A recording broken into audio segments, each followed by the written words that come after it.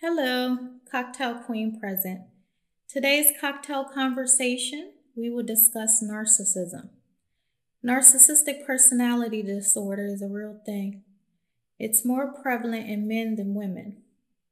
Symptoms include an excessive need for admiration, a disregard for others' feelings, an inability to handle any criticism, and a sense of entitlement.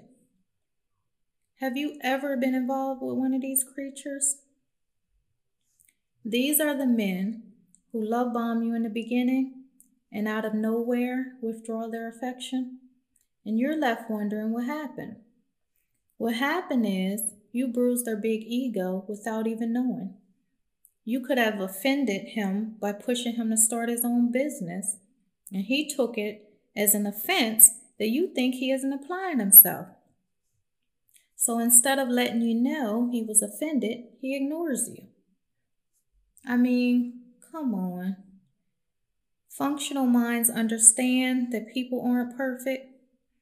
If someone offends you, talk through it so that they may better understand you, and you can do the same when it comes to how the other person perceives things. It's called conflict resolution. Only superficial individuals can't grasp the concept. Good relationships require you to get to know people deeply. A narcissist is lazy. They won't even put in the work to know a person in and out. All they care about is, how can this person feed my ego? You're not crazy. He just calls you that because you're calling him out on his lies and inconsistencies. They hate when they can't control your reality. They hate it even more when you poke holes in theirs. Narcissists live in fantasy illusion island 24/7. They are disconnected from the real world. In their world, they are great all the time and want to be worshipped all the time. Now, don't get me wrong, our egos serve a purpose. Say you got a promotion and you wanted to celebrate by treating yourself to a trip in Greece. Enjoy it. Wake up and step out on your hotel balcony and take in all the beautiful scenery. Pat yourself on the back because you worked hard. You deserve to dance in your ego in the moment. But you'll go back to your everyday grind and keep your ego in your pocket for special occasions. The narc wants to stay in Greece forever.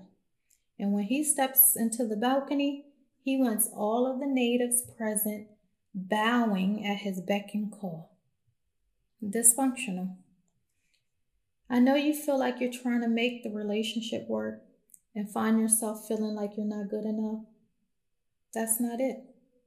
The truth is, narcissists don't know how to reciprocate. They only know how to take.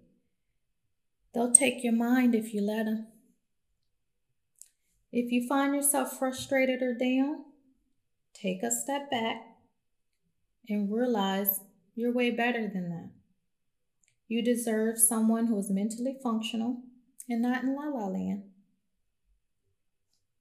I can only imagine myself trying to interview a narcissist.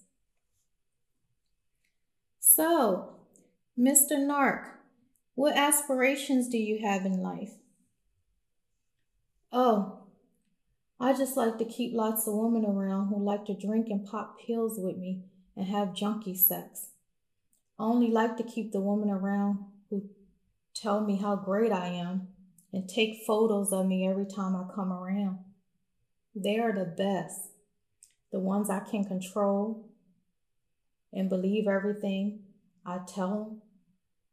I don't have goals. I just want to chase new ass.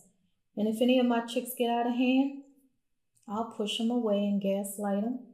That's why I keep about 50 women in rotation for situations like that.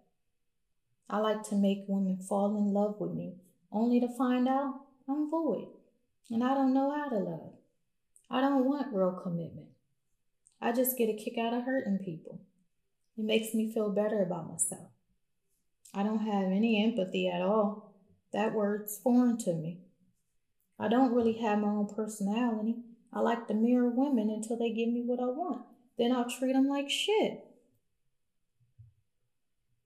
You know what? This interview is over. You inconsiderate, cowardly, immature, arrogant, insecure, shallow, worthless idiot. Unfreaking believable. Please like, share, and subscribe for more cocktail conversation.